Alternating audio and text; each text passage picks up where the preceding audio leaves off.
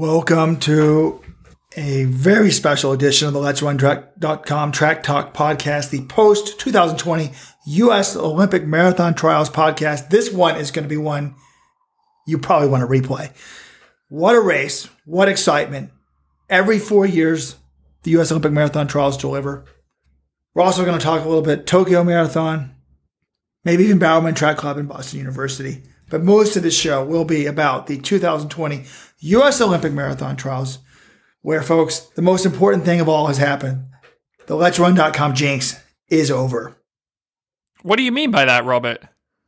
You know, people talk about the Sports Illustrated jinx. If you're on the cover of Sports Illustrated or if you're on the cover of Madden, you don't normally have a good showing. But guess who won the 2020 U.S. Olympic Marathon women's race? No other than Hoka One's Aliphine Tulimak. And guess what? I interviewed her right before the podcast, folks. This really is going to be another coronation show for yours truly, because the way I see it, this is LetsRun.com co-founder Robert Johnson. These trials were a complete vindication for me and my view on distance running. Everything I said about the trials came to be true. And also, as an added cherry on top, Aliphine Tulimak, the woman I interviewed, won it all. Robert, I'm going to give you some credit for some of the things that you said in our trials preview podcast, but I'm also going to hold you accountable. How many Olympians on each side did you predict correctly? In the LetsRun.com running warehouse prediction contest, I picked 2 correctly, the same number as the man who won the contest. All right, 33%. So, whatever victory lap you're going to go on this podcast, let's just remember this is a man who went 1 for 3 in both races and is going to claim he knows everything and is right about everything. Let's just get that on the record. John, the loyal listeners of this show, and apparently there's thousands of you. Weldon and John, we can talk about this later. I heard you guys are being swarmed by fans of the podcast. Did anyone ask you guys for autographs? Autographs are out, Robert. It's all about the selfie these days. Selfies with the fans? Yeah, we took a few selfies. And apparently there's a number of children, teenagers. We're going to try to cut down on the cussing. Thank you for listening, as always. But let's not talk about how LetsRun.com, this was a victory for Rojo or Let's Run. Let's talk about the races, all right? There were 2 outstanding races in Atlanta. On the women's side, Aliphine Tulimak wins it. Molly Seidel, and it's pronounced Seidel, everyone, just for future reference, second place in her debut, the most shocking result of the day for me, undoubtedly. And then third place, Sally Kipyego, the 3-time NCAA champion, Olympic silver medalist, or 3-time NCAA cross. I think she won more than that. She backs up Rojo's pre-race hype, and she finishes third to get the final spot. Des Linden, coming in agonizing 4th, just denied the first woman to make 3 Olympic marathon teams from the U.S. On the men's side, Galen Rupp, as expected, destroys the field. Really, he was just toying with them in the second half of the race. It was very impressive. He completes his comeback from injury and looks like a potential medal threat in Tokyo or Sapporo. That's something we can debate later in the show. Second place, the battle for second and third, really one of the best I can ever remember. Granted, I haven't watched as many trials as you guys or maybe our listeners, but in the end, it is Jake Riley and 43-year-old Abdi Abdirahman. Unsponsored Jake Riley and a 43-year-old made this team. Leonard Korir, the 207 man, the Olympian. He is the hard luck 4th placer, and just a wild race all around. Lots of high-profile DNS, lots of high-profile people struggling. I mean, Weldon, you were there with me in Atlanta. What stands out to you right now, 4 days later? Just the unpredictability of it all. I mean, there's 2 separate races, so they really should be treated, but apart from Rupp, nobody expected this. Maybe Jake Riley isn't as crazy as a guy to make the team as we thought. I think he is, the 5th fastest guy coming in. But when he's your team and then a 43-year-old Abdi Abdirahman, I mean, that's just unbelievable. For the record, the last time Abdi and I raced, I beat him at the 10,000 meters, 2003, USATF Championships. We're the same age, essentially. Maybe these cheater shoes, I'd still be out there, Like, my career was Deprived. Well, I heard Weldon say this like 3 times over the weekend. If I had the shoes, I would have made the 2000 Olympic team. It's like, no, because everyone else would have had the shoes and you still would have got smoked. Sorry, man. Who knows? Now we're about super responders and non-responders. Maybe I was a responder. Right. Some people are bad at the marathon and maybe they super respond to the shoot. For the record, though, we need to correct that. Weldon did beat Abdi, but only because Abdi let up before the line. So I guess that's a lesson for you young people. Don't let up at the line because somebody might beat you and then be bragging about it for the rest of their lives. Yes, exactly. But it's unfathomable. Wait till you're over 40 that you think a 43-year-old guy can make this team. And 45-year-old Bernard Lagat did great. And also, just that battle for third was unbelievable because you got the 207 guy career with Riley and Abdi. And at one point, they were all together, right? Korir never quite got there. He probably got it as close as about 4 or 5 meters. And I kept thinking, I'm like, look, Korir has to run him down, like, right? He's coming from behind. This is a guy who always mows people down at the ends of these road races. He's always in close finishes against Jake Riley and some 43-year-old. Surely the 207 10K specialist, the sub 60 half marathoner, surely that guy's going to beat him, but he was so tired from that Atlanta course that he just didn't have enough left. He couldn't kick well enough and it gets left off. That's really shows you how tough it is to close at the end of those marathon, how much those 26.2 miles take out of you. I mean, the last 6 miles of the race were crazy. I mean, at one point, like Matt McDonald of the Atlanta Track Club is up there, and it's like him and Abdi and Augustus Mayo. Was up so I guess it was Mayo and Abdi, right? I was thinking Korir was up there, but Korir was back, and then he's coming up. You know, he's got 207 pedigree, and Jake Riley's like not to be seen. And then you start looking at the splits. We're getting mile by mile live splits, and you're like, Jake Riley's running like 20 seconds a mile faster than these guys. So I figured once he rolls up on Abdi, it's ball game over. And Mayo's there, and I'm like, well, Riley's for sure going to get second. And to Abdi's credit, he just stayed with him. I don't know how he did it. Abdi never looks that smooth. He's kind of like, looks like he's kind of got a limp or something. His shoulders are hunched up. Yeah, it's weird running for him. But and then I'm like, wait, isn't Korir known for kind of like, you think he's 5 meters off the pace, and then he 10 meters back, and he just has like a ferocious kick and outkicks everyone and wins a race or makes a team. And I'm like, this isn't ending well for one of these guys. And would you guys all agree? If you're going to finish 4th at the Olympic Marathon Trials, my claim to fame is finishing 4th in races, and I was all excited because I'm like coming from behind, pipping people in 4th. That's how you want to do it. You do not want to be in 3rd and then get passed at the very end to finish 4th. Well, I think if you're going to finish 4th, I think it's best to be like a minute back. You don't want to be Leonard Korir where you can see like 10 meters in front of you, these two guys making the team, and then you're like, shoot, I was right there. I mean, that is just devastating. Yeah, guys, I have to admit, I was broadcasting the Ivy League Championships on ESPN Plus. Thanks for all of you that were listening and not watching the U.S. Olympic Marathon Trials. I was trying to stream things in the bottom. I looked up around mile 19, and I did see the Princeton kid. I was like, holy shit, this kid was like pretty good in the Ivy League. I was amazed by that. But I'm looking at this, so I didn't see like the end of the men's race. But I'm looking at the splits. I mean, Korir was mile 24 seconds, mile 24, he's tied for 3rd with Mayo. 25, he's 1 second behind Abdi. Mile 26, he's only 1 second behind Abdi as well. So, I mean, I didn't realize until you guys were saying this now that basically there was a 4-man split for the final 3 spots for like the final 3 or 4 miles. Crazy. Shocking that he wouldn't get that right. And then I heard they gave these guys like Riley a flag. He grabs it with like 300 meters to go. Are you crazy? No, about 600 It was meters. 600. All right, this is my problem with it. Why are you handing out flags with 600 meters to go? Why not just hand them out with 100 to go? Why are you grabbing the flags with 600 meters to go? I must not have had faith. I would have been. I had a loser's mentality. I would have thought, I'm getting caught. And then I would have been caught. Instead, Jake Riley, I'm not getting caught. I'm celebrating this damn flag. Congratulations. Well, I don't think that's exactly how he thought about it. I think, first of all, it's just an automatic response. If someone just reaches out and tries to hand you something, sometimes you'll just take it without thinking. And then he said, he was basically like the Will Ferrell meme from Anchorman. I immediately regret this decision. And he was basically just carrying it and never dropped it or anything. He was still kicking it out over the last quarter mile, and he's got this little flag in his hand. It's just one of those, I don't know, I thought it was amazing. But as soon as he took it, I'm like, oh my God, he doesn't realize how close Courier is. Like, he's going to look like the biggest moron ever if he gets past, but he didn't get past.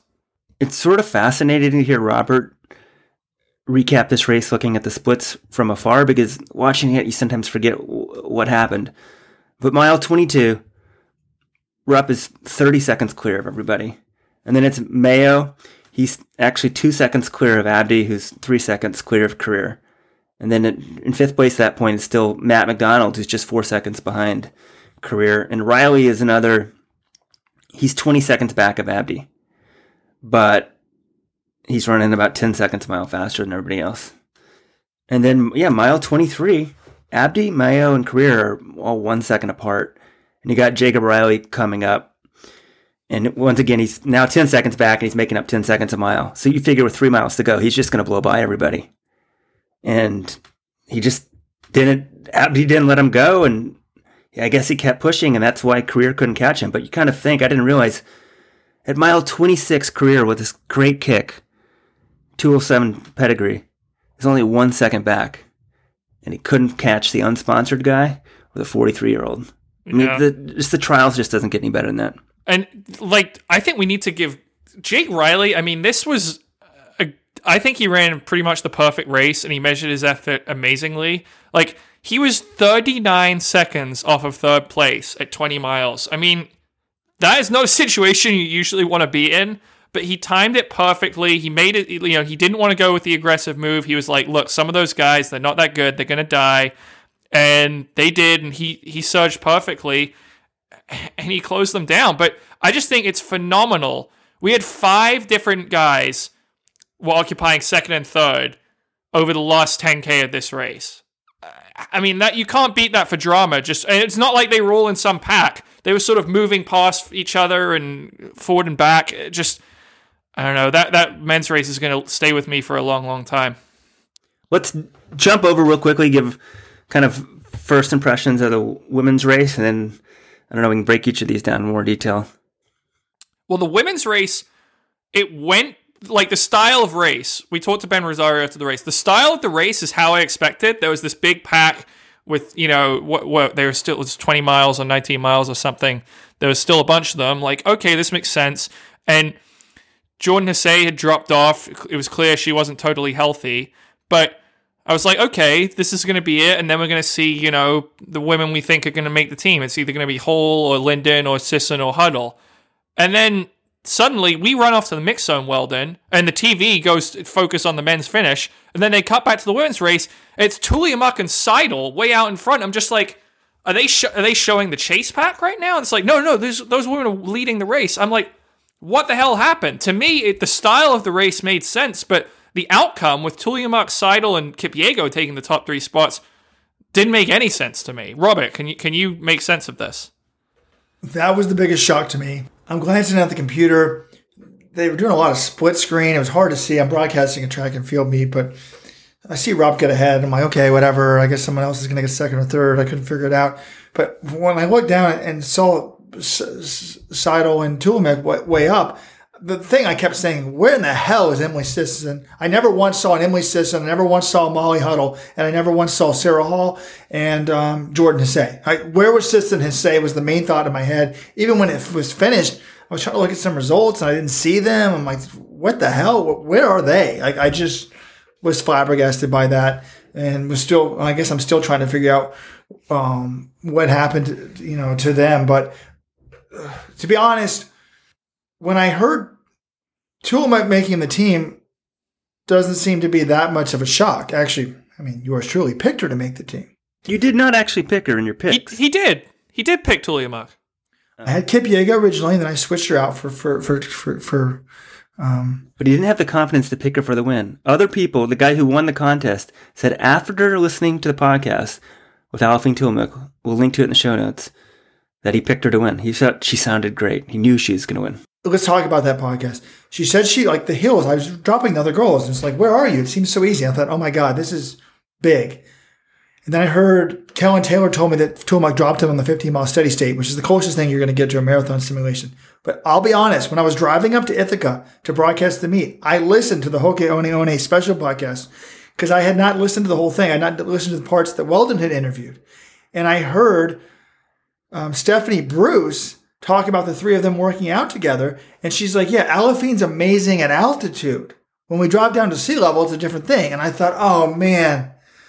Oh, the 15-miler was at altitude. If only this race is at altitude, I'm confident she'd win this thing. But at sea level, she probably might want to make the team. So I was doubting myself. Thank you, Aliphine. Hopefully you were dancing country and western with your boyfriend.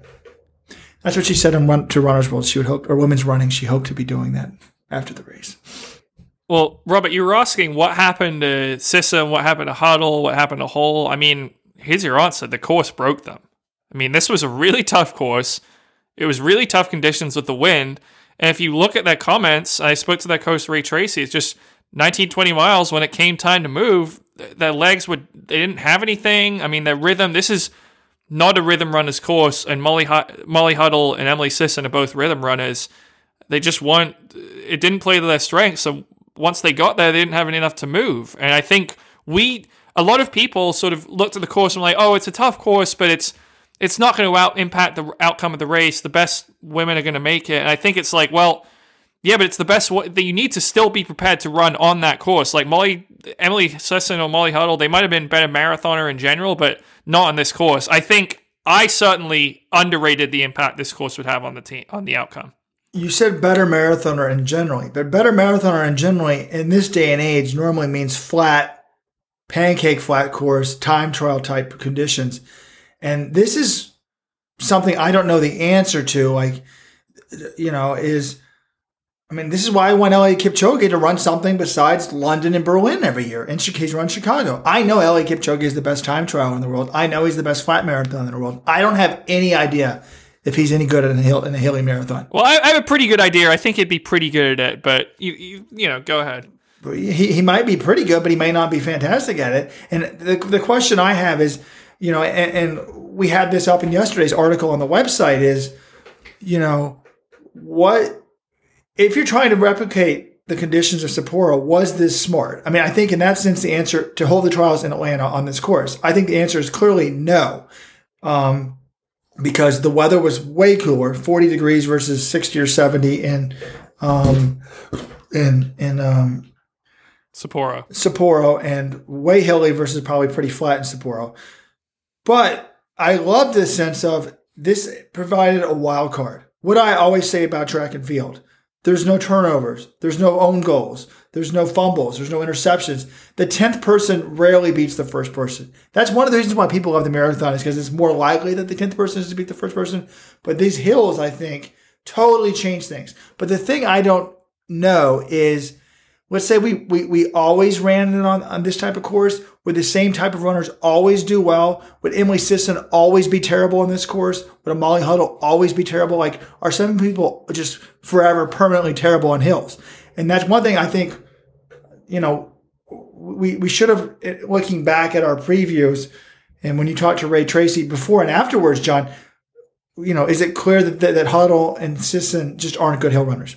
Well, Huddle's run well in New York twice. She was 3rd and 4th, and she beat Des Linden in 2018. I mean, it's not like she's a terrible hill runner, but for whatever reason, this course was tougher than New York, definitely. And New York's normally not as windy as this, so that it was definitely harder than New York.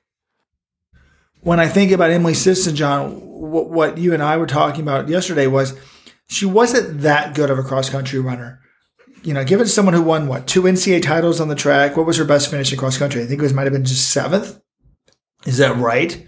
So, she that could have been like a warning sign. Like I will admit where Rojo was wrong. I said put Sisson on the team. When I heard she was miles ahead of Huddle, I'm like, she's on the team. The other people, and we can talk about this, like which person flopping or failing to do well, was a shock. I mean, at first glance, everything seems shockingly, these results are shocking. But on the men's side, if you take a step back, well, 2 of the top 5 seeds did make the team. and the number 2 seed was 4th. So the men's side was much more according to, quote unquote, according to form. You know, we knew that Abdi was in good shape. But the women's side is crazy. Only one of the top 5 makes it. Everybody else was just really bad. Yeah, I think on the men's side, you look at the results, like Scott Farble, he ran 2:12. Like, he was one of our big 4 going in, but 2:12 on that course, on that weather, that's not that bad. I think the surprise on the men's side was really how many guys ran 2:10 or 2:11 on this course. I mean, this race had 5 Americans under 2:11. That's the most ever in one race. There was also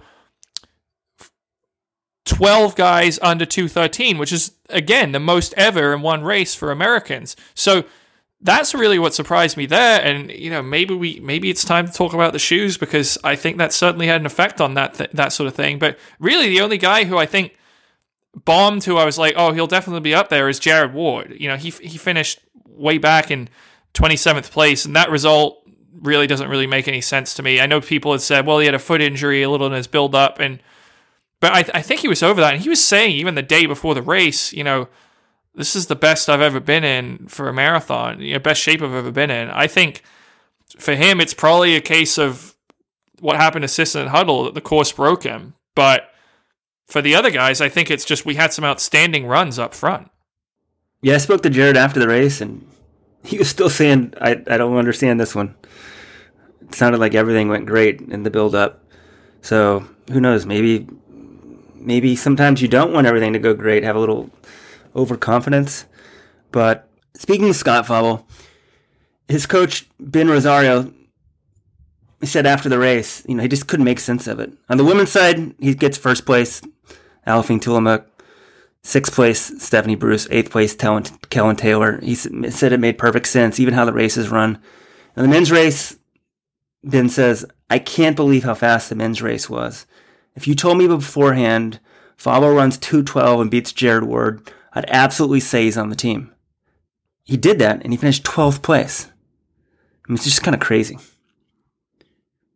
And that reminds me, we haven't plugged our sponsor for the podcast. For the month of February, Hoka One was sponsoring Marathon Month. Marathon Month is sadly over, but what a great month it was.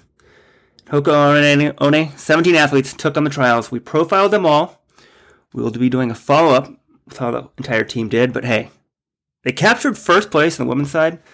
So thanks for Hoka for partnering with us. We really enjoyed it, and from talking to people in Atlanta, everybody enjoyed reading all the stories, you know, not just about the NAZ Elite Pros, but some of the Hoka Aggies and some of the other runners as well. So thank you, Hoka.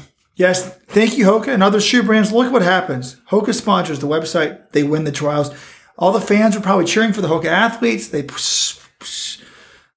Alfine a surge of adrenaline that she needed. 3 in the top 10.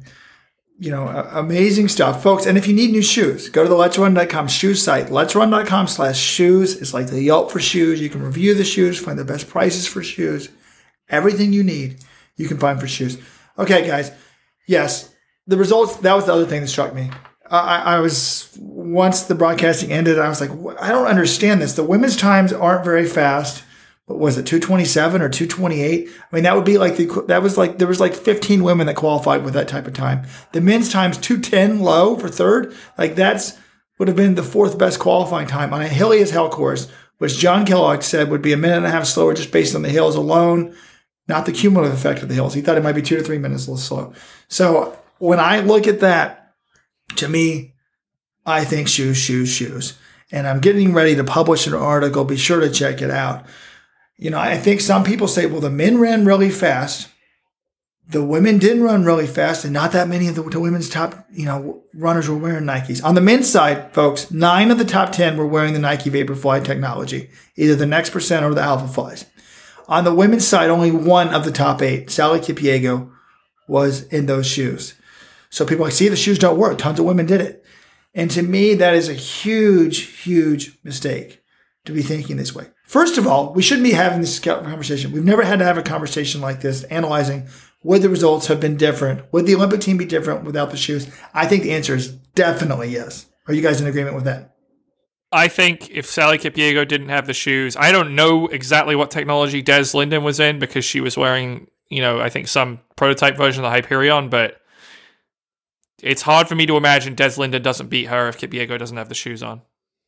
And even if Des Linden doesn't beat her, there was another 4 women that were within 1 minute of Kipyego. Laura Thwaite was 16 seconds, Stephanie Bruce 19 seconds, Emma Omer 43 seconds, Kaylin Taylor was 63 seconds. So, yeah, that's the question. I mean, what was interesting to me is, and I have this stat is not very many women were wearing Nikes to begin with. So it would make sense that of the top women were wearing Nikes to begin with. So it makes sense that their times were not as fast.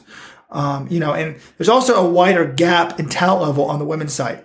But the difference between, I think I said the 3rd and 10th seed on the men's side is like 229. The difference between the 3rd and 10th seed on the women's side is over 5 minutes. So when you have a number of the top women just not in shape, like Jordan has said, or dropping out, and then they're not wearing the best shoe technology, it doesn't surprise me that those times are significantly slower than what you saw on the men's side. But the men's side is still stunning. But then it reminds me a little bit of the fall. What happens? Eliud Kipchoge breaks 2 hours. You're like, I wonder if the shoes had anything to do with that. And then like a few hours later or a day later, Bridget Koskei runs 2:14. People are like, oh my God, it's the shoes. So I see these results on Saturday afternoon and I'm like, wait, the times don't make any sense. How do you explain this? Why would the men run fast, the women run slow? Then I realized, wait, none of the women were wearing Nikes. That makes a little bit of sense to me. And then 3 hours later, I see the Tokyo Marathon results. In case you're not familiar with Tokyo, 10 Japanese men broke 2:10 in one race, 2:08 in one race. In the history of Japanese marathoning, only 11 men had ever done that before. 10 do it in one race. 17 men overall broke 2:08. 28 men break 2:10. Absolutely ridiculous. And yes, they were all wearing Nike Vaporflies. I think 28 of the top 30 men were wearing the Nike technology. The shoes have ruined the marathon temporarily because, for the teams, and it's mainly U.S. sponsored athletes and African athletes that have a shoe sponsor. In Japan, the athletes have like a car company sponsoring them or whatever. They're letting them wear the Vaporflies. A shout out to the Reebok Track Club, Reebok Boston Track Club. Amazing performance by Colin Benny and Martin Hare. They both shocked the world and finished in the top 10 of the trials. And what shoes were they wearing? They don't want you to know it, but they were wearing the Vaporflies that they spray painted black.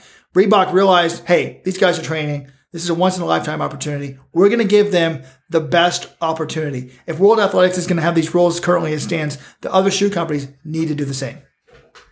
Well, think about it. This is what Jake Riley did. Is he could have gotten a small offer from a couple companies, but he's like, no, I'm going to give myself the best chance to make the Olympic team. I ran really well in the Next Percent in Chicago. Those are what I feel comfortable on. I'm not just going to take a token deal so I can say I'm sponsored. I'm going to go there and bet on myself. And then he made another bet. He gets to Atlanta. He sees they're giving out the Alpha Flies, so he takes them. He tries them on the day before the race. He's still debating in a shoe he's never run in before, which one he's going to wear in the race. He wears the Alpha Flies and makes the team. I mean, that is... talk about betting on yourself. I mean, that's really crazy what Jake Riley did, but maybe it wasn't so crazy because it paid off. Yeah, but I was talking to biomechanist Jeff Burns at the University of Michigan. By the way, Jeff, if you're listening to the podcast, hope everything went well. He took 30 minutes out of his time yesterday to talk to me, even though he was turning in his PhD dissertation yesterday. So this guy is so into the shoes. It's amazing. We got to have him on the podcast, maybe next week, because he is really into it. But, he was talking, I was talking to him, about it. He's like, yeah, I couldn't believe that Raleigh would just put them on without having ever worn them before and do it. He's like, he totally bet on himself, but it paid off in a big way. But I tried to ask Jeff, my theory is like, I asked him, are there any scientific studies on like how these shoes perform in hills? He's like, no, nothing in a lab has been produced. No paper has been published. And I said, well, what do you think? He's like, well, I think it's going to be highly variable. Some are going to respond more. Some are going to respond less. He said there's a lot of theoretical things. You could say an uphill, why it would be better, downhill, why it would be worse. But he's like, let's look at the results we've seen in the last few years. He said both at the Comrades Marathon, both on the uphill and downhill in recent years, there's been some amazing times run by athletes in the Vaporflies. I think Jeff himself was 12th in Comrades last year, And he said like 8 or 10 of the people beating him were all on the Vaporflies. He wasn't, and that's one of the reasons why he's given up his shoe sponsorship. The Hakone Ekiden in Japan just recently, where all the course records were broken. They were broken both. That's a really hilly course. There's some way downhill legs, some way uphill legs. That 58-minute leg, that's a way downhill leg. He's like, look, the shoes have worked exceptionally well on both the uphills and downhills. My theory was, being a layman, and admittedly, he didn't really agree with this. I'm like, to me, it seems like it would help you more, theoretically, in a hilly race, because what do you hear about these? I mean, never before have we had a shoe that has got so much cushioning. I mean, inches of cushioning, but it's so lightweight. And what do you always hear about the shoes, John? It's like, oh, they saved my legs. I normally get tired at 18. I didn't get tired. I didn't feel the pounding until 22. You know, the quad busting of the Boston. People say this destroys their legs. I think Sarah Hall said this course obliterated her legs. If she's wearing these super cushioned shoes, are her legs not obliterated? You know, I think on the men's side, it's nice to think, well, all the top people had it. We don't have to worry about it. But I still worry about it for Scott Fauble. What would happen if he had these shoes? And I still think about it with Emily Sisson. She may not be a good hill runner, but if she had these shoes, admittedly none of the other women had them, but maybe if she did have them, she would have beaten everybody and finished on this team, because there are super responders. So we have no idea. Yeah.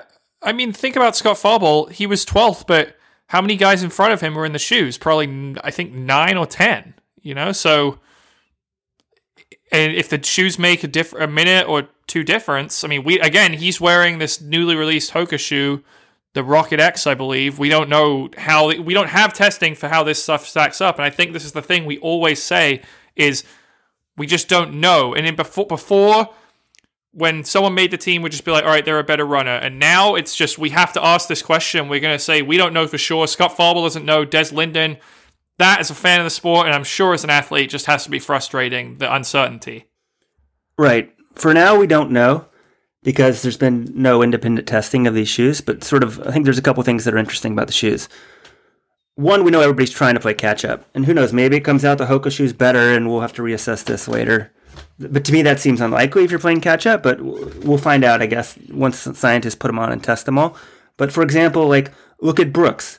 They had this big Hyperon launch party and all this other stuff, the Hyperon shoes out there, and yet their top pros actually ran in a different shoe, a prototype version of that shoe that their other sponsored athletes didn't get. And I heard that caused some issues and stuff, because everybody wants the best shoe.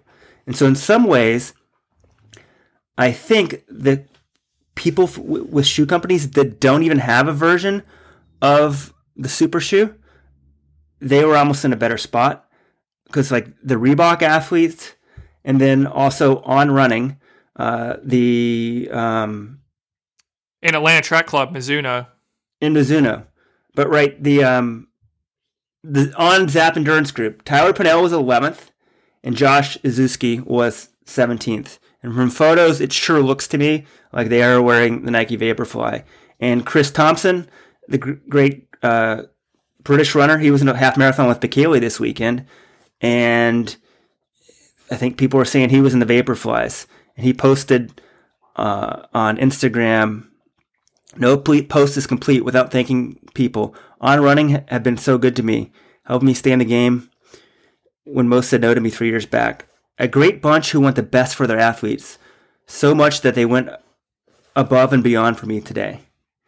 In a tough climate of change in the road running scene and companies having to react with little to no help. I'm proud to work with a company who care about the athletes they work with. I can't thank them enough, and I look forward to what's coming next." He doesn't say it explicitly, but I think he's saying, thank you so much for letting me wear these shoes, to be on a level playing field. And so, Reebok, On, I applaud you. Maybe it's easier for them because they don't have a competing shoe coming out, but, it's just weird. And so, the good thing with the Olympics is, or maybe it's a bad thing, there'll be a rule that the shoes that can be worn in the Olympics have to be out by, April 30th. So by then, testing could be done, but then we'll know if we do the testing. Let's say we get independent labs, we crowdfund money or something. Independent labs test everybody's shoes, and we determine the Nike shoes are on average 2% better. Then we just know that the Nike athletes have an advantage in the Olympics, or people are supposed to break their contracts. And Tim Layden had a piece during the Olympic coverage, and I only saw part of it. I can go back and rewatch it. Probably should before I totally comment. But we picked it up in the media room. And to me, the gist was there's there's always been progress with shoes and technology. It's just part of sport. Yes, but one thing that hasn't been part of sport is certain athletes only having access to technologies, only certain shoe companies, patented technology that others can't access. And if these new rules cement Nike's advantage for the Olympics, I think it's a bit unfair. And I guess then athletes can, if it comes out 4 months in advance, and then you're does New Balance even have a super shoe? Let's say you're a New Balance athlete. Yeah, the Fuel Cell. I don't know. I think Sisson was wearing it on Saturday, but they're certainly has one in the works. Okay, so I'm trying to think. Alafine. Let's see Alafine's comes out and they do testing on the shoes, or vice versa, and her shoe comes out 2% behind. She's supposed to toe the line in Tokyo knowing that? Look, it's absurd. The whole thing is absurd. Even people think that, you can go out and buy the shoes. No, you can't. Not if you're under contract. Here's a story I'm aware of. There was several club runners. They don't even have endorsement deals. Their club has a branded singlet, and they provide them shoes. No travel to the race. Nothing. These athletes didn't know what to do. Some of them spray painted the shoes, covered them up, ran in them. They finished the race. One of them that I know of ran really well. What happens? The PR people are grilling them and like, what the hell were you doing out there? Why were you wearing these shoes? It's like, it's a shame. And some of these companies are never, why would a company like Owen spend millions of dollars to develop some obscure racing shoe? And take it down to the high school level. You really want to have kids? Okay, they have to have a $300 shoe to be competitive at the state track meet? It's absurd.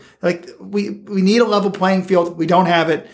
I just think there's so many things that people aren't thinking about all the way down. Sebco says we couldn't go back on this. Yes, you could have. They did it in swimming. Why couldn't we do it in track and field?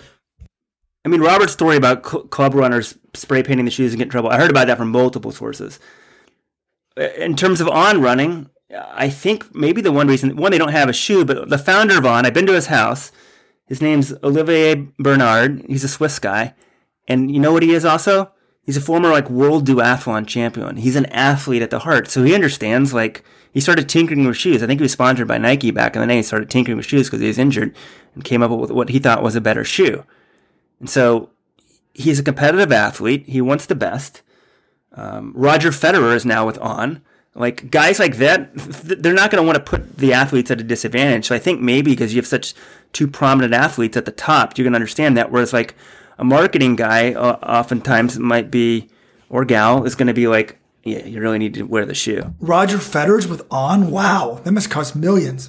Very impressive. Anyways, I was talking to a top coach, to remain anonymous. He or she put his athletes in the Nike shoes. He couldn't believe it. He said they were running a minute faster over 10 miles. He estimated that they were worth at least 2 minutes in this marathon. Fact. Anyways, I have a sick child that's throwing up at home, so I may have to leave the podcast early. I just want to get to a few points here. John, we talked about it at the beginning, and actually on the way back from Ithaca, I was listening to a podcast and people were talking. It was an interview with Art Briles, controversial coach because he did some shit at Baylor and got fired. But it's people used to debate whether, if you knew high school football at the high school level, would it work in college, would it work in pros? And he's like, look, if you know football, period. And that's my theory about running. If you know running, you know it, period. Like John Green, he coaches Molly Seidel. This guy's never coached anybody before. He understands running. He coached her to an Olympic team. Congratulations, John. But I've always said, hey, buddy, I know running too, and this was vindication, John. So let's talk about this. What did I say? Wait. I just want to say before you get into this, are you depressed, Robert? You as I think you were a little jealous of Mike Smith having success in NCAA cross country, and he's 6 years younger than you. Now someone who's 25, he's almost half your age, has coached an Olympian in the marathon. Are you impressed or are you depressed? No, I love this John Green thing because this is ammunition for me to tell a shoe company, hey, give me some money, give me some athletes. I'll coach them to success like John Green. We can have John Green in the Northeast. He can be my Boston man. I can coach the teams, I can handle the Mid-Atlantic team. Anyways, what did I say going into this thing? I said, I've been harping on shoes for months. Of course, the shoes would have a factor. The other thing that I said was, I was debating on the show, agonizing, who would make the team, Tulamik or Kipyego. I picked Kipyego for one publication. I picked Tulamik for mine. I was vindicated on that. I was also adamant that Career was a step above Scott Fauble and Jared Ward, and it wasn't even close. Now he didn't make the team like I thought he would, but vindicated there, John. And then my other main vindication was I wanted any obscure Kenyan. I didn't even know. This is where John had to help me because I don't even know which Kenyans have citizenship, which don't. But I was basically going to pick them for that U.S. men's team. I think that the advantages of the East Africans is most pronounced at the marathon, and I think that this race was overwhelmingly validation of that. I mean, how many? The race is probably like 98% white starters, but what percent of the top 5 was born in Kenya? I don't know, John. Do you have the results there? It's 40%. So Leonard Courier and Augustus Mayo, and then Abdi Abdirahman was born in Somalia. So 3 of the top 5 African-born athletes. And for the women, it was 2. So that was 5. That's 60%, John. You said 40. I said 40% was born in Kenya, which is true. Okay. East Africa, Wait, 5. I thought you said 3 of the top 5.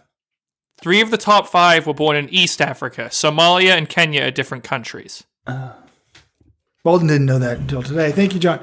But not true. The other thing is, now John Kellogg was a little bit off on his predicted men's time, but no one's talked about this, and I'll probably have to write a column on this. This was absolute vindication for the brilliance of John Kellogg. That's the other thing I've been harping on for 20 years. John Kellogg understands running better than anybody. So, if you read the mile-by-mile analysis, we talked about this briefly on the podcast last week. I said, don't be surprised. Anyone listen to the podcast, by the way, did they use John Kellogg's stats? I said, do not be surprised if the 5th and 6th miles, the 13th and 14th, and the 21st and 22nd miles have a 20-second gap because like one's a 12-second slower for hills and then the next one's 8 seconds faster or something like that. Well, I've gone back to look at the results here to see those miles. And I looked at, I think in the first 5 and 6, there's a couple guys up front. I looked at the main pack. They ran the 5th mile in 5:10. They ran the 6th mile in 4:55. That's a 15-second differential. Miles 13 and 14, they ran it in 5:13 and 4:51. That's a 22-second differential.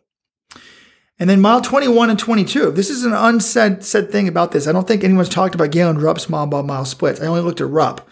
4:59 for 21, 4:42 for mile 22 on the downhill mile. 17-second differential. So basically, he said it would be, right around 20 seconds. Guess what?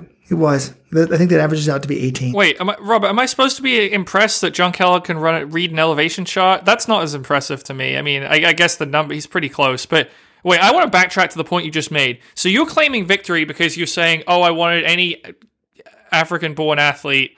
Well, you're neglecting to mention that Abdi Abdirahman, Leonard Courier, and Augustus Mayo were all wearing Nike Super Shoes. Now, I don't think you can claim victory here on both fronts. Either it was because they're born in Africa or because they were in the shoes. I don't think you can claim both of them. Which one are you picking here? He can claim both, I think, actually, John, because everybody's wearing Super Shoes on the men's side. Yes, yeah, but they got beat. They got beat by 2 guys who were born in America. Then, if everything else is equal, the African-born runners should beat the American-born runners, right? I'm not saying that all African-born runners beat all American-born runners. I'm just saying that I was. He's just saying he thinks they're very good at the marathon because of their upbringing. Yes. John, shout out to John Anderson, the 1973 Boston Marathon champion in 1972, U.S. Olympian. I saw him up at the Ivy League Championships this weekend, and I asked him, it popped in my head, John, you said I can't claim both. I said, which is better, making the Olympic team at Hayward Field, coming home? He's from Hayward. His dad was the mayor of Eugene. Coming back from 8 seconds down, entering the final lap to snag the final team spot, or winning the Boston Marathon. What? Yes. He was 8 seconds back at the bell? Yes. Did the guy in front of him die? What happened? I don't know. We'll have to have him on the podcast when we go to the trials. But I was like, he's like, why do I have to choose? So he wanted to say both, basically. But I did make him choose, John. Actually, this is an interesting question. What do you think he chose? Marathon. Yeah, no, Olympic team. I was going to say winning Boston, but yeah. John, the Boston guy, wins, right? He's like beating everyone in a race is better than losing to 2 people in a race. So he preferred to win Boston. Speaking of Boston guys, John Green lives in Boston now, right? Yes, Waltham. Suburb of Boston. Yeah. I mean, Mike Smith now has a coaching tree. John Green was at Georgetown when Mike Smith was there. I mean, Robert, it's just too much to be jealous about. I mean, like, Mike Smith's coaching tree is already putting people on the Olympics. The guy's not even 40, and like people underneath him are sprouting out and spewing Olympians. So, and Mike Smith had the men's winner. I mean, I don't know how much credit you give him for Galen Rupp because he was already a 2-time Olympic medalist, but he did coach the men's winner. And Rupp, I thought he was a lock to make the team, but there are other people who saying they're early in the broadcast. Sorry, I rewatched the broadcast. Tim Hutchings is saying like Jared Ward's a lock. I'm like, come on, man. Jared Ward's really good, but he's not a lock for the team. But I did think this was pretty impressive. They did this Open. I watched the entire broadcast last night. They did the Open in Centennial Park. Craig Masbach, he only mentioned about 3 runners on the women's side. One of them, he's like, keep an eye on Molly Seidel. This is her debut marathon. Don't really know what to expect, but we sometimes see underdogs at this race. I was like, holy shit. Like, Craig mentioned Molly Seidel in the Open. I was just very impressed. And then he came back to it later. He's like, remember Molly Seidel? Yeah, she's doing well. I mean, her story is amazing. People are eating that up. I think anytime a first-time marathoner does well, people are like, oh, Rupp didn't get attention when he won the trials his first marathon. He was already an Olympic medalist. It's not the same story, but like, oh, she works as a barista. And babysitter for Matt Taylor. Although I read in a Runner's World article, she said babysitting was, the drive was too far. So maybe Matt wasn't paying her enough. Matt, maybe think about the wages. Just a joke. The whole trials, I was also rewatching the broadcast and I was thinking about some of this stuff. I'm like, this is insane, the world we live in. If I told you midway through if I told you in 2016, at the time of 2016 Olympic trials, that a race in which 43-year-old Abdi Abdirahman makes the Olympic team is interrupted by President Trump to do a press conference about the coronavirus, I would have been like, what science fiction show are we living in right now? I can't believe all these things happened on Saturday. Yeah, so did you miss, how much of the race did you miss? It was only like 5 minutes. I mean, I DVR'd it, so maybe it seemed longer. It seemed like 5-10 minutes tops. I mean, it wasn't long. Okay, guys, I have to leave in about 10 minutes. So one thing I noticed, I did watch the end of the broadcast last night just because I was trying to take some screenshots for photos to get for our articles. And I've heard that Mike Smythe is trying to get Rupp's like human side to come out a little bit. Did you guys notice this? He finished the race. He turned around. He walked back towards the start and watched the other guys come in. And even like was right there, like congratulating them. Had a huge hug of Abdi afterwards. Even was there for career. It was a little awkward to try to like congratulate the 4th placer. That was awkward. But I've never noticed Rupp doing anything like that. I wonder if he was told to do that by Mike Smith. He seemed more human. I guess it's an odd way to put it, but yeah, he seemed like in Atlanta. He spoke for like 6 minutes in the mix zone, was giving fairly long answers for those, and the Abdi thing. I do think those two have a fairly special connection because they did the post race interview with both of them, and Abdi's like, Galen's the man. I love Galen. He's the best. And I think you think back 2008, Rupp's first Olympic team.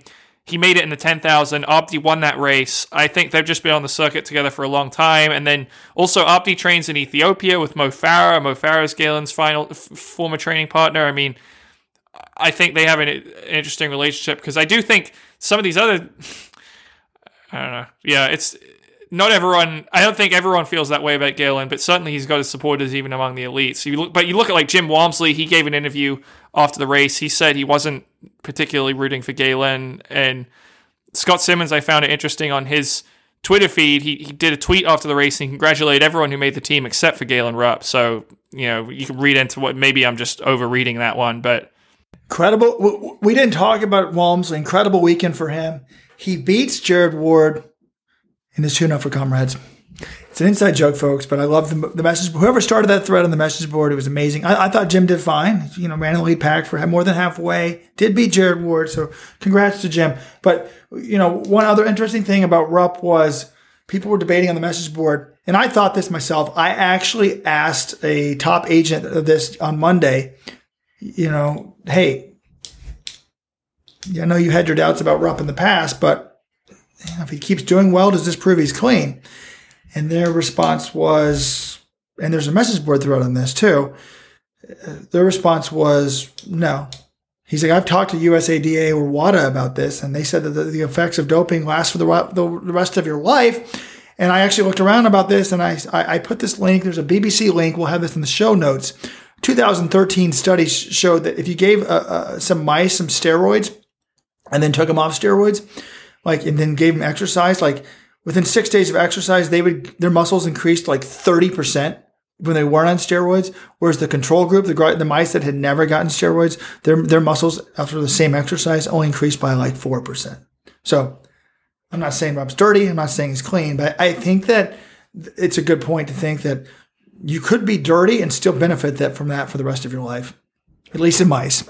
Well, that's one of the criticisms people have of Justin Gatlin. He served a 4-year ban for testosterone, and now he's 37 or 38, and he's still medaling at the World Championships. Yeah, but now we're in totally speculative territory, right? I mean, there's no evidence that Rupp took steroids or anything. So, I mean, coaches' reactions and stuff, it sort of shows what they think. And that was another interesting thing, sort of the crowd reaction to Galen. I was there at the start for the introductions, and I'm just with the crowd, with some Let's Run fan I ran into. And I'm like, hey, let's just watch the start. And they're like, and introducing the 2012 champion, Galen Rupp, and some guy next to me, I don't know this guy, just yells out, "Doper!" And I was like, holy crap, man. It was either doper or drug cheat. I think it was doper, though. And it's just like, man, you didn't used to get that. And I heard other people talking about him being booed on the course. So, and the guy next to me, because the running community is very positive, and I said, well, in some ways, maybe this is a positive of the sport, because in other sports, you have fans, you have villains, you boo and you cheer, and you don't think about it. It's like, yeah, I like him, I don't like him. With fandom, we don't think anything of it. Calling A-Rod, well, he was a drug cheat, but yelling at some player on some team or making them out to be something, I think it comes with fandom. So now I feel like the NLP has created such an aura about itself that it's not necessarily a bad thing. But so, yeah, I was impressed. I'm just saying everything I want to talk about Rupp. I'm not saying we know one way or the other. Well, I think it was shocking and irresponsible, though, for me to be talking about testosterone. I don't think so at all, considering we know that his coach had it in his bag with him at all times. And we know that his coach gave the masseuse the night off before races, and the masseuse himself thought that was weird sometimes. So I'm just saying it's very possible. And that's what I've always wondered was he at least getting that? And we also know that he was on Testo Boost at a minimum. It's a testosterone supplement in high school. Now that's a legal one, but the way Magnus viewed the Nike lab reports was Magnus did not think it was legal. But I will defend Rupp in one other way too. I was very pleased by how he went back to the finish line, showed a little more human side. People criticizing him for not showing up on Sunday morning for the mass race. All the other Olympians were there to fire the gun and help the Olympians on. People are bashing him. Folks, he was on a plane out of Atlanta back to his family, 7 o'clock on Saturday night. He had already flown home. So, whatever. He was gone. So yeah, he has 4 kids. He's a family guy. I'm not going to begrudge him for not sticking around. I mean, it was nice that the other Olympians did that. And if Rupp was in town and he didn't do that, then you maybe criticize him. But he's away from 4 kids and his wife, and I don't blame him at all for just wanting to get back to them. Yeah, I thought the hugging and cheering the guys on behind him was pretty cool. And I had heard, he's trying to show more of a personal side. I think it's good. If Galen gives people a reason for people to like him just besides his running, that can only help him. I mean, we already know his running, but then there's been nothing more than that, really. He's been so closely guarded, and there's a lot of other stuff going on around him that gives a reason for people not to like him. So anything else he can give, I think is going to be good for him. Same thing with Justin Gatlin, that sort of stuff. Just answer the questions and get over with it. But I'm very upset, but very thankful. Remember last week's podcast, I promised $262 to anyone who had a picture of Alberto Salazar in Atlanta. Now, Weldon has spoken to coaches who swear they was there. There's a picture on the message board of a man that could be Alberto Salazar. I was afraid I was going to have to pay out. And thankfully, John was not allowed. The press people did not pick on John to call. He was going to ask Rupp this question, is Alberto here? And John never got to ask Rupp a question directly. So John said that Rupp did speak to the media, but unfortunately, John was never the one that got to ask the question. It blows my mind. People I have to wonder, why do we go to these events? There's thousands of people. but we go because we will ask the questions that these other people are too stupid to ask. There's a rumor that a band coach is at the meet. He's allowed to be there as a fan, but no one knows that. No one picks up on that. No one follows that. The good journalists do, and that's why John was going to ask that question. He just never got the opportunity. It's such a potential story that we got a call yesterday from a journalist from England wanted to know, hey, what's the detail of this? Because this journalist, who's for one of the most prominent papers in all of England, they realize a big story when they see it. So kudos to John for trying to break a big story.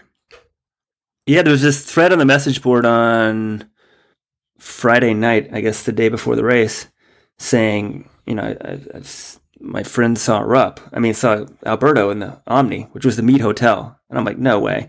And I'm like, if this is true, call me.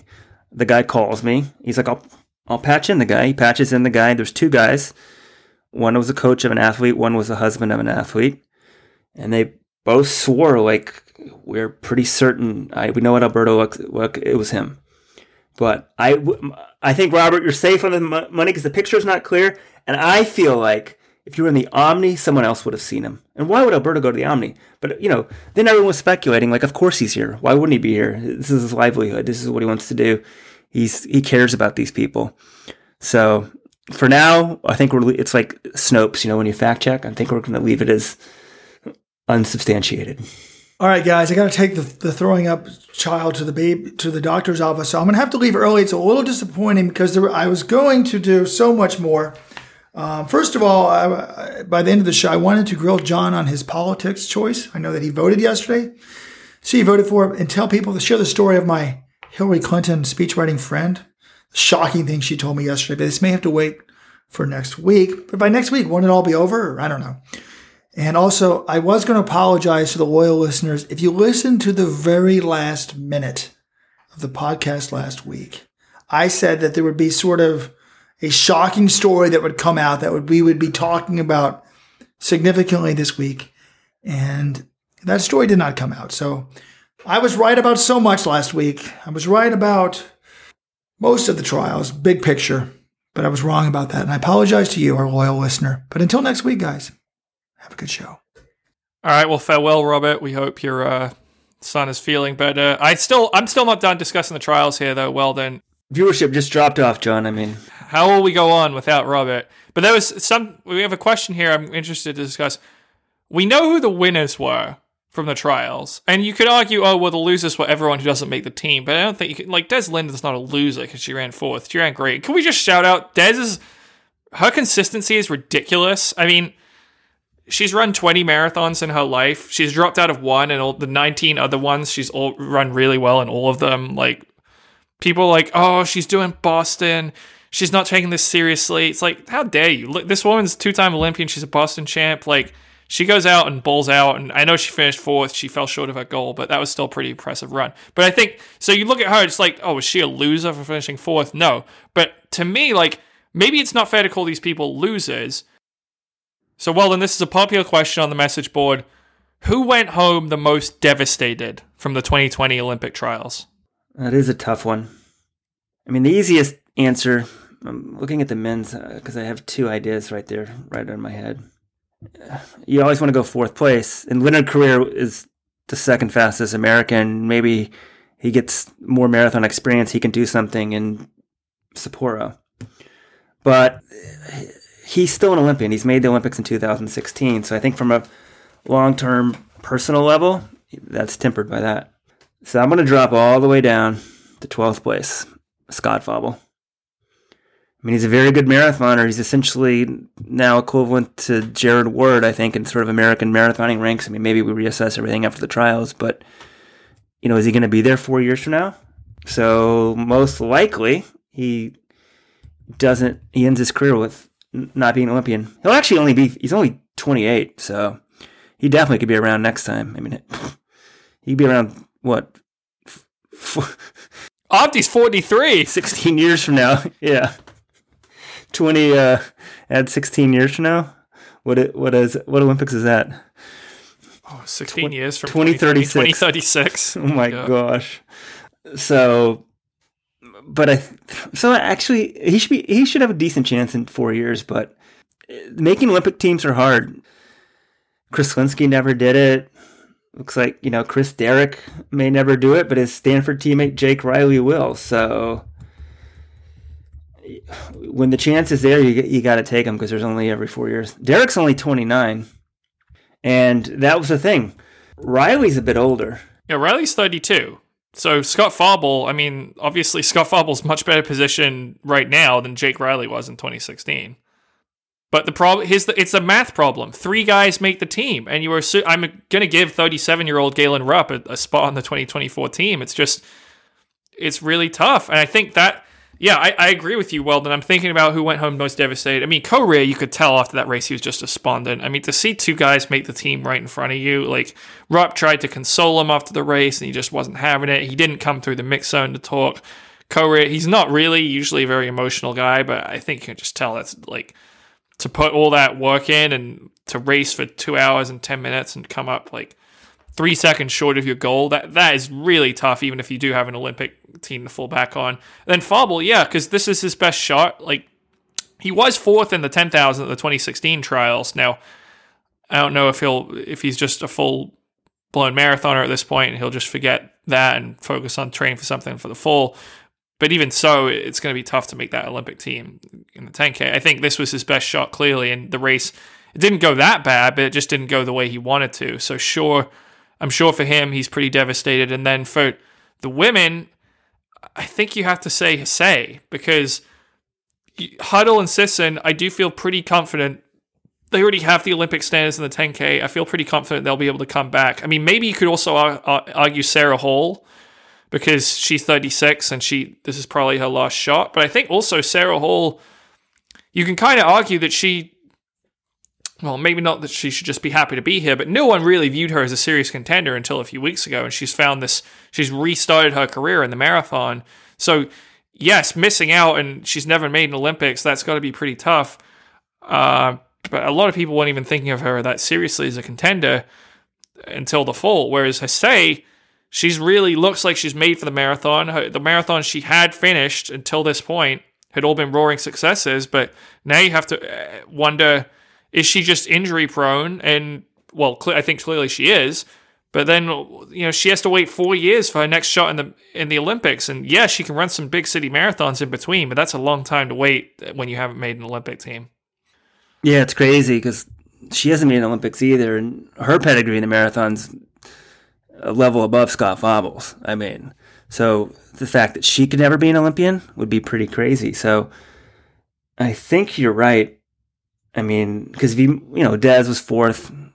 If anyone's going to be 4th and can deal with it, it's Des. I mean, she's a Boston Marathon champ. This should have been the first 3-time Olympian. Laura Thweatt was 5th and really battling with Des and Kipyego for that spot. But this is her best run in a couple years, I would say. And Stephanie Bruce was 6th. I would, her coach, Spin Rosara, said that was her best marathon. It's not her fastest, I don't think. But on that course, yeah, her best marathon. And 6th, when that field, she ran competitively. Emma Bates, Kellen Taylor. Kellen Taylor was injured, so there's when you're. I think the one thing with Hasay though is, I mean, I don't know who else to pick besides her though. Is when you're not healthy, it's like, can you really blame someone? Can you be that devastated you don't make the team? Yeah, I think for the race outcome, she probably went in knowing that was certainly a scenario that was on the table. But I think just in general, as soon as she debuted in Boston in 2017, we're like, all right, look at her. This is her event. She's going to make the Olympics. She's well positioned. And to just have that, to know that you have to restart the whole 4-year cycle and you have to do it from scratch. And even if you get there, something could go wrong. You could tweak your hamstring the week before the race or something. It's really tough. And that's why you got to appreciate these guys like Abdi and Meb and Rupp who just make Olympic teams like it's their job, because that consistency, especially in the marathon, is very tough to come by. Agreed. And I was talking about Jake Riley and how he'll be an Olympian and Farble may not be one, and Chris Derrick. But the Jake Riley thing's amazing. Just go back to that for a second. I mean, he last raced until last year in 2016. No races 2017, 2018. He gets his Achilles sorted out. But I mean, coming out of college, he was the best signee ever for the Hanson's team, Brooks Hanson's team. He was a 28 flat 10,000 meter guy. Well, actually, I don't know if he ran that at Hanson's or in college, but either way, he was still the best guy ever to sign with the Hansons. And he had some success there, but nothing indicating this. But he was saying, like, I was healthy. I wasn't healthy. I couldn't run well. So he was like, I think 15th or 16th at the last marathon trials. And then after the track trials, he's vowed never to race again until he is healthy. And that took 3 years. Yeah, I mean, Jake Riley, he was irrelevant. You know, he's one of those guys where that you look them up on the database, you know, World Athletics database, Latilis DePagia, they don't have any results, and you just assume, oh yeah, that guy retired. You know, that guy was good, and he must be done now. He just, a year ago, we wouldn't have brought up Jake Riley in any context whatsoever. There's no scenario, really, that we would have been like, oh yeah, how's Jake Riley doing? He wasn't that good when he was a pro, and then he hadn't raced for 2 years. To say that he's on the Olympic team, it's just amazing. And huge credit to Jake and Leaf Troop for, you know, getting back to health and coming out and making the team, running the race of your life in the biggest race of your life. I mean, that's just so impressive. Yeah, I can't believe it, even when he came back as well as he did, because he ran 2:10 and change last year in Chicago, and then this one. So maybe he's just made for the marathon, and I think he's healthy. Is, yeah. Or maybe also this. Then you start wondering, like, well, we hear the super responder to the shoes. Maybe he's a super responder to the shoes. But a 28 flat 10K guy, that started to show me the talent level. You need the engine. He's clearly got the engine. But he went through a lot, you know, like he moved back to Washington, went through a divorce. It was just a tough time for the guy. And then he's a Stanford. You said he couldn't even get a job with his Stanford engineering degree. Yeah, just crazy to me that's not possible. So he went to Colorado, and now he's getting his master's, or is it his master's or his PhD in mechanical engineering? I think a master's in engineering. Yeah, he said he had a resume gap. It was much harder to get a good job than he thought. So he's like, whoa. And one of the things that appealed to him in Colorado was, like, obviously a good running environment, and they have a good engineering program. And he's like, oh, I can kind of refresh my academic credentials and get going here again. So I'm assuming he won't be unsponsored for long. Yeah, I guess the question is now, like, with all the success he's had in Nike, do you take a sort of below market deal with Nike, knowing that they know that you really want to race in the shoes, or do you just take the biggest offer from some other company and say, look, this is my chance to cash in, and I'm doing it? I don't know. Maybe On Running wants an Olympian, so they sign him. Like, this is a free Olympian. A lot of people, they judge how many Olympians they have. Why do you have to produce them? You can buy one right here. It's a rare opportunity. Well, but then again, what's the value of isn't the whole value of, like, showing them making the Olympic team and that sort of thing? Like, I feel like that's part of it. Like, Saucony, great free advertising with Brian Schrader leading that race. I mean, he dropped out, but he gets the Saucony singlet and shoes out on TV. Whereas, like, Riley, he goes to the Olympics. What's he going to be racing in? Nike singlet. That's what people are going to be paying attention to, not the shoes as much. Before we talk about our, women's surprises, should we talk about the party scene in Atlanta a bit? Yeah. Well then, this doesn't happen to you often because, you've been to all these meets, you've been to the Olympics, you've talked to all these top pros. You were starstruck by Bob Kennedy when we saw him at one of the parties on Friday night. Oh, I was going to start with the Brian Schrader on Saturday night. But okay, we can get to that in a minute. Or we can. What do you want to start with, Schrader? We should go in chronological order. Okay, well that would be Bob Kennedy then. No, actually, night before. Oh, the night before. Well, we talked to Craig Lutz. It was a nice conversation. I don't have any crazy stories. John, we ran into the Hoka guys, and John later was not. Apparently, I did not show enough deference to Craig Lutz. John's like, that's like one of the best high school runners ever in Texas. You're from Texas. I was like, yeah, I know he's really good. He was an NXN champ. I thought you were. He's younger than me, Like, John Green's younger than me, but I know he's a Massachusetts high school cross-country I know who legend. Craig Lutz is. What am I supposed to do? Well, you were just... No, did you know who Craig Lutz was, well, then? You're kind of like, oh, what's he done? Yeah? No, what's he done recently? Oh, okay. Well, he's retired from running. Right. So. As a pro, he didn't do much. But did you see who won the 5K or 10K on Sunday? No. Craig Lutz, baby. You hang with us, Hook 'em. Robert's taking credit for anything, so I'm taking credit for Craig Lutz's thing. I feel bad. Ian Craig, we should have bought your beers, but checks came, they were separate. But if we bought his beers, he probably would have gone and had more and not been ready for the race on Sunday. So Yeah. But Atlanta's actually, the downtown area, it's very well situated. Everything's close together. There's the Centennial Park right there. The football stadium's right there. The College Football Hall of Fame's right there. The basketball stadium's right there. Our hotel was within a half-mile walk of everything. There's restaurants. I really like the setup. So just everywhere you went, there were just tons of runners. So we just went to some random place Friday night. We went to Der Biergarten. Yeah. Or that was Thursday night, actually, right? No, that was Friday. So then, I guess, the Bob Kennedy party. We go to the Brooks party. Thank you, Brooks, at the Brooks Hyper Run House. And it was like a who's who of the 2000 Olympics or 1996 Olympics? It was invite only, too. You had to put your name on, but it was right around Weldon's time. A lot of people from that era. Bob Kennedy, Steve Holman were there. And yeah, it's just like Bob Kennedy, he's like my Willie Mays, man. I've talked to him before, but I just didn't feel like going up to him. I'm like, because I don't think it's weird when people come up to me like, hey, can I get a selfie? I just like, So, we were there, and there's some rooftop bar at some hotel. The Westin, I believe. It was really cool. It was a circular bar, and you could walk around and had this amazing view of Atlanta all lit up at night. It was really cool. And you had to get in like the special elevator to go in, and everyone was like, oh, you got to be quiet, because we come from a different bar.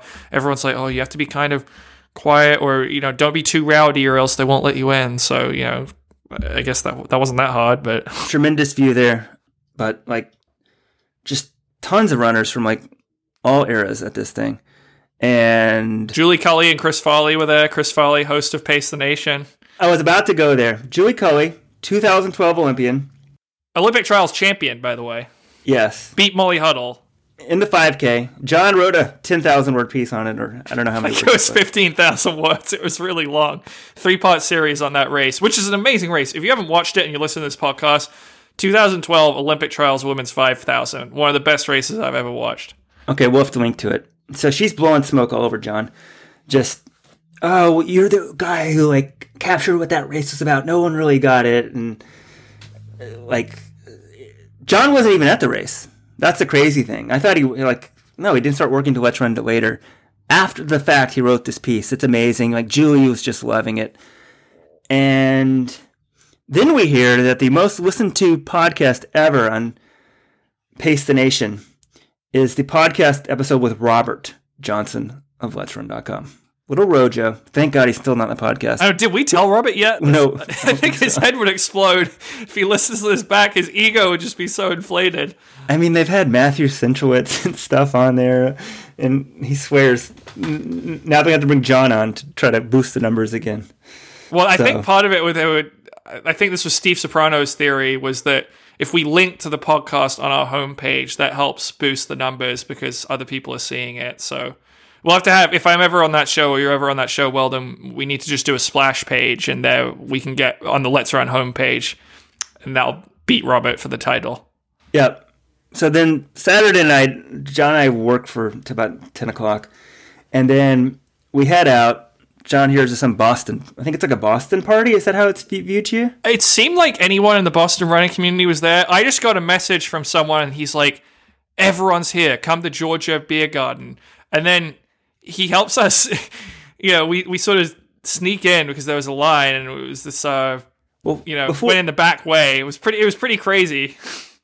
Well, before getting in, we're in our Uber, and our Uber guy pulls up too far at the stoplight and just decides to just slam it in reverse and start backing up. And there's a guy with his girlfriend walking right behind his car, Scott Fauble. Scott, hits They're the banging hood, on the trunk. Yeah. Banging on the hood. I'm like, oh my gosh, would Hoka not pay us if we run over Scott Fauble? So, fortunately that didn't happen. Scott, my apologies. He actually got in the party before us, or maybe he didn't go there because I didn't see him. No, he got in, but he left very quickly. We were still in the line. Yeah. So we get in there, and there's Matt Taylor of Tracksmith, my college teammate, who standing right next to him is a young woman with Molly Seidel's number 2 medallion around her head. It's her sister. She works at Tracksmith with Matt. So Matt starts bragging that his babysitters of his kids is Molly Seidel. So he'll probably start looking for a new babysitter, unfortunately. And then after we were introduced to Brian Schrader, really nice guy, and he essentially gave the whole explanation of why he led the race. And he had the lead for quite a while. What was it, until 16 miles or something? He was in front, which, this wasn't like Luke Pesedra going to the front early and just, dropping out very quickly. Like, Brian Schrader was in there, and he's essentially, the way he rationalized it was, look, I'm not going to make the team by just sitting in a pack till 21 miles and then trying to rip off 440s. Like, that's not how I make the team. And Brian's he's a good runner. I mean, he's like an 8:29 steepler. He has run 61, I think it's probably equivalent to about 62 flat or 61 high in the half. He ran at that Rock and Roll Arizona race that was short. He's won a U.S. road title. He ran the U.S. 12K champs while in college at NAU and was part of their good team in the early 2000s. So he's not a joke, but he was telling me, he's like, look, I felt good. I thought I could have run about 209 on that course. I was feeling amazing. I got a side stitch, and that was basically the end of my day. But he was like thinking he could have held on to the pace he was running. I guess that we'll never quite know that, but I get the rationalization. When I was watching him on TV, I'm like, this guy's a moron. No one like that ever makes the team this way.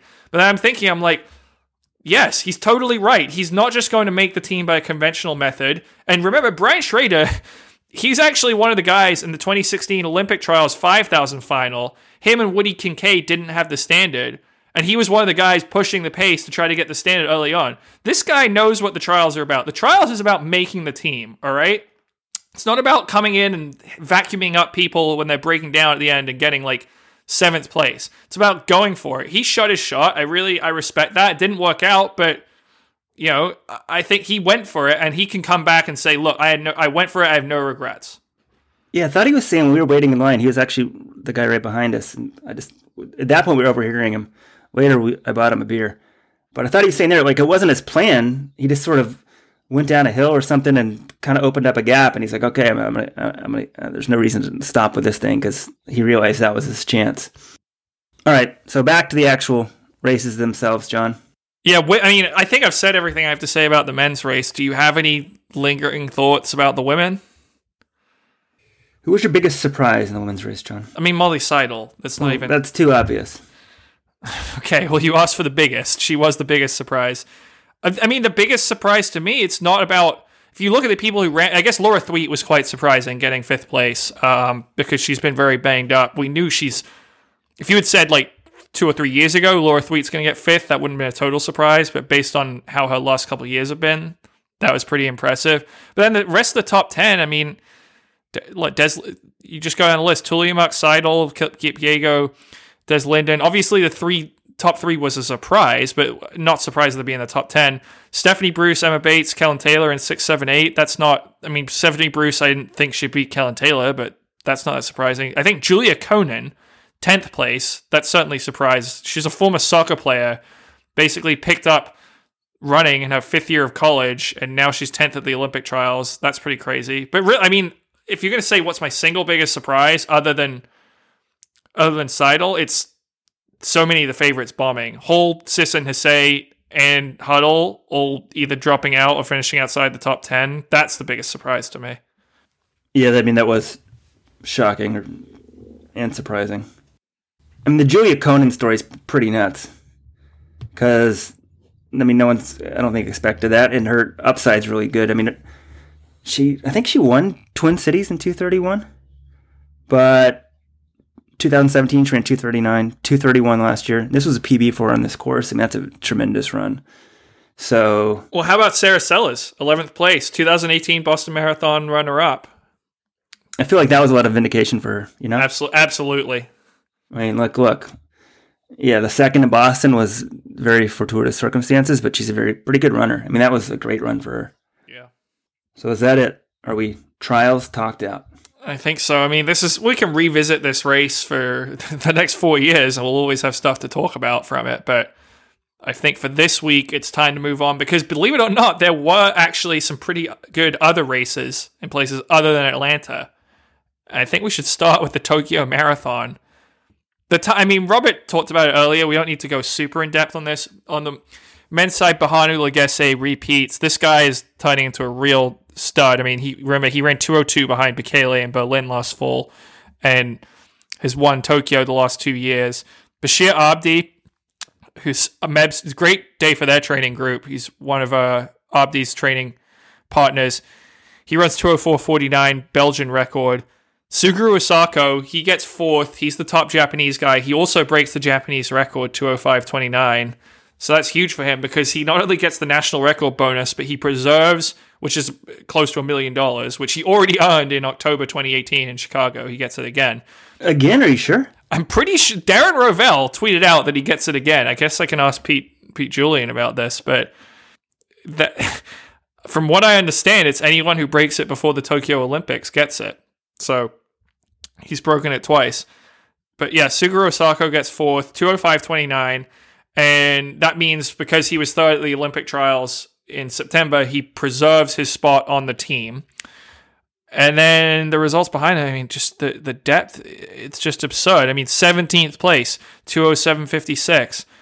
28th place, 2:09.50. It's just the shoes have totally changed the game, and they've just changed. You just look at a 2:04 or 2:07 or 2:09, and you have to think it's close to they're more equivalent to a 2:06 or 2:09 or 2:11 from a couple of years ago. Agreed. I mean, the Japanese have been probably like third or fourth best country in the marathon. I mean, depth-wise, they're better than the U.S. Third. I would say third. Right. I wasn't sure if I guess if you're counting Olympic medals, though, or major marathon. Kenya, wins, Ethiopia, probably debate. Japan, depth, they're probably better than like Uganda or something like that. But they were, a lot of 2:09, 2:10 guys. Now they have a lot of 2:07 guys. Yeah. It's not all of a sudden the courses got easier, the weather got better. It's definitely the shoes. And a lot of the Japanese runners are more upfront about it. Just like, it's a different era with these shoes. So I know people hate us harping on it, but once again, the main issue is are athletes in one shoe brand's shoes favored over somebody else? And, we don't... And with sponsorship agreements, you don't want someone with a shot put no one else can use, or that's an advantage over someone else's shot put or something. Like, I guess they have different poles, but generally I think they're kind of viewed as being the same, right? Like, I couldn't tell you whose shot put pole somebody wears because no one's ever made an issue that one pole is significantly better than someone else's pole. Yeah. I think the other interesting part here, so remember a few months ago, Kenya named its Olympic marathon team already. One of those people named was Amos Kipruto. Do you know where Amos Kipruto finished in this race? He was the bronze medalist at World, and where do you think he finished in Tokyo? Gosh. I have no idea. He was 18th. But that's a pretty good time, right? What time was it? I mean, he ran 2:08 flat, but he got beat by two other Kenyans. Ben Karoki was the top one in 2:06.15 and fifth, and Simon Kariuki Simon. It's not clear which one's his first name here. I think it's Simon. 2:07.56 and 17th. I mean, this is why you don't name your marathon team before spring marathon season. And maybe he could come back and run really well in Sapporo, but I wouldn't be feeling great about sending the guy who was 18th at the Tokyo Marathon to the Olympics. Agreed. I mean, maybe the Kenyan argument is, he ran well in the heat, so he'll do well in the heat of Sapporo, but there's no point to name the team in advance. Just gather all the data, and then if you want to point him now, then people criticize you like, oh, you pointed a guy because of the heat, even though he got smoked in Tokyo. Yeah, I would argue you probably shouldn't appoint him to the team, but hey. Yeah, you want to be waiting, unless you're going to hold the trials, you want to have the most data available when you make your selection. And it's not like naming the team in April. I don't think that's really going to change the preparation that much. But I'll point out the women's race. That was not as deep in Tokyo, but it did have a fast time up front. Lona Salpeter of Israel runs 2:17 to win. I think it was 2:17:40s. And 2:17:45 national record. Second place Burhan Dababa 2:18:35. And it was a 2-minute PR for Solpeter up front. Yeah, crushed the course record. I mean, first and second both beat the course record, but this is 2:17. Are we just now kind of like ho-hum 2:17? Honestly, yes. I mean, that's sort of where we're at. I just see it 2:17. I'm like, yeah, I've seen a bunch of... We're living in a 2:14 world now, Weldon. So I see 2:17. I'm like, well, she was 3 minutes, 45 seconds off the world record. Like, if someone... That's basically like someone running 2:05 mid on the men's side. Do I go crazy if I see a 2:05 mid? No. So does this mean that the U.S. women are no longer competitive? For a while, I felt like outside of Rupp, the U.S. men didn't have anyone competitive on the world stage. But the women, we clearly had Shalane Flanagan, Des Linden,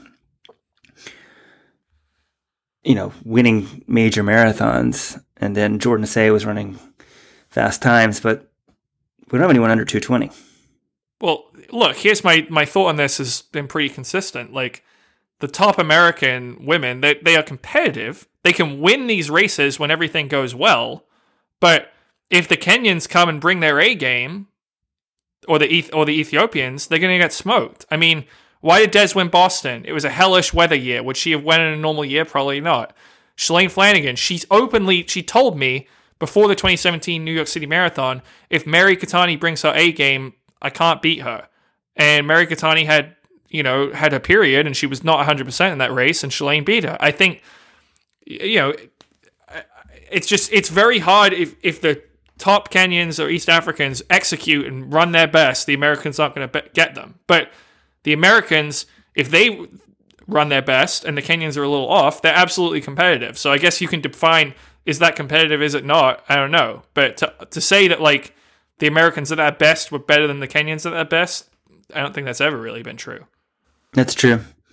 I think at the Olympics and whatnot, obviously World Championships, the U.S. has a better chance because there's only 3 Kenyans and 3 Ethiopians, so it's sort of just a numbers game, levels out the playing field a bit. But this run by Salpeter, the 8th fastest of all time, she's now the 6th fastest woman of all time. So, yeah, the record books are sort of slowly, or maybe quickly, being rewritten, as there are 4 times in the last 3 years faster than hers, and then the other ones are Paula Radcliffe. So, all right, well, that was Tokyo. And speaking of record books, let's go to Boston for the BU Last Chance Invitational, which is basically becoming the Monaco of the indoor track circuit.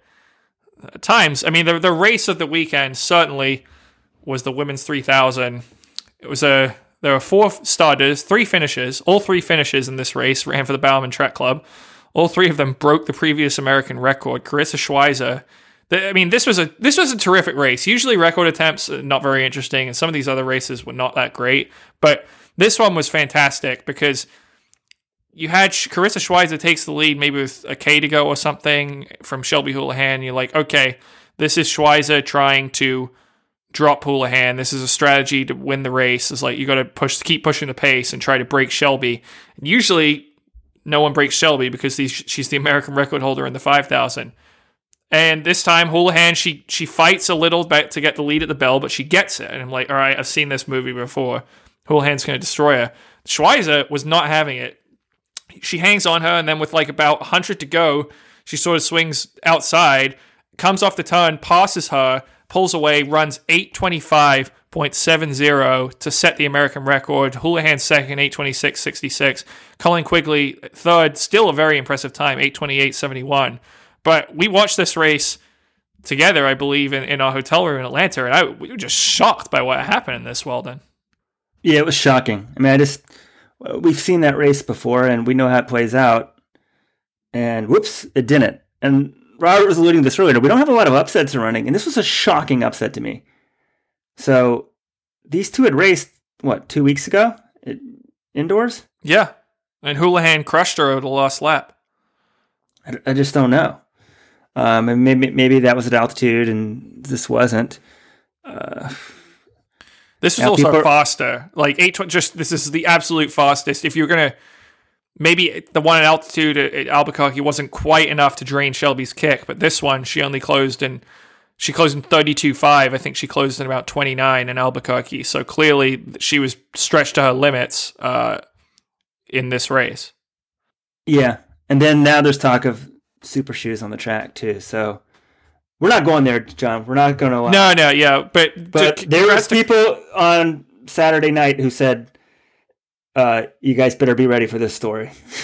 Yeah. I mean, they were saying sprinting and on the track.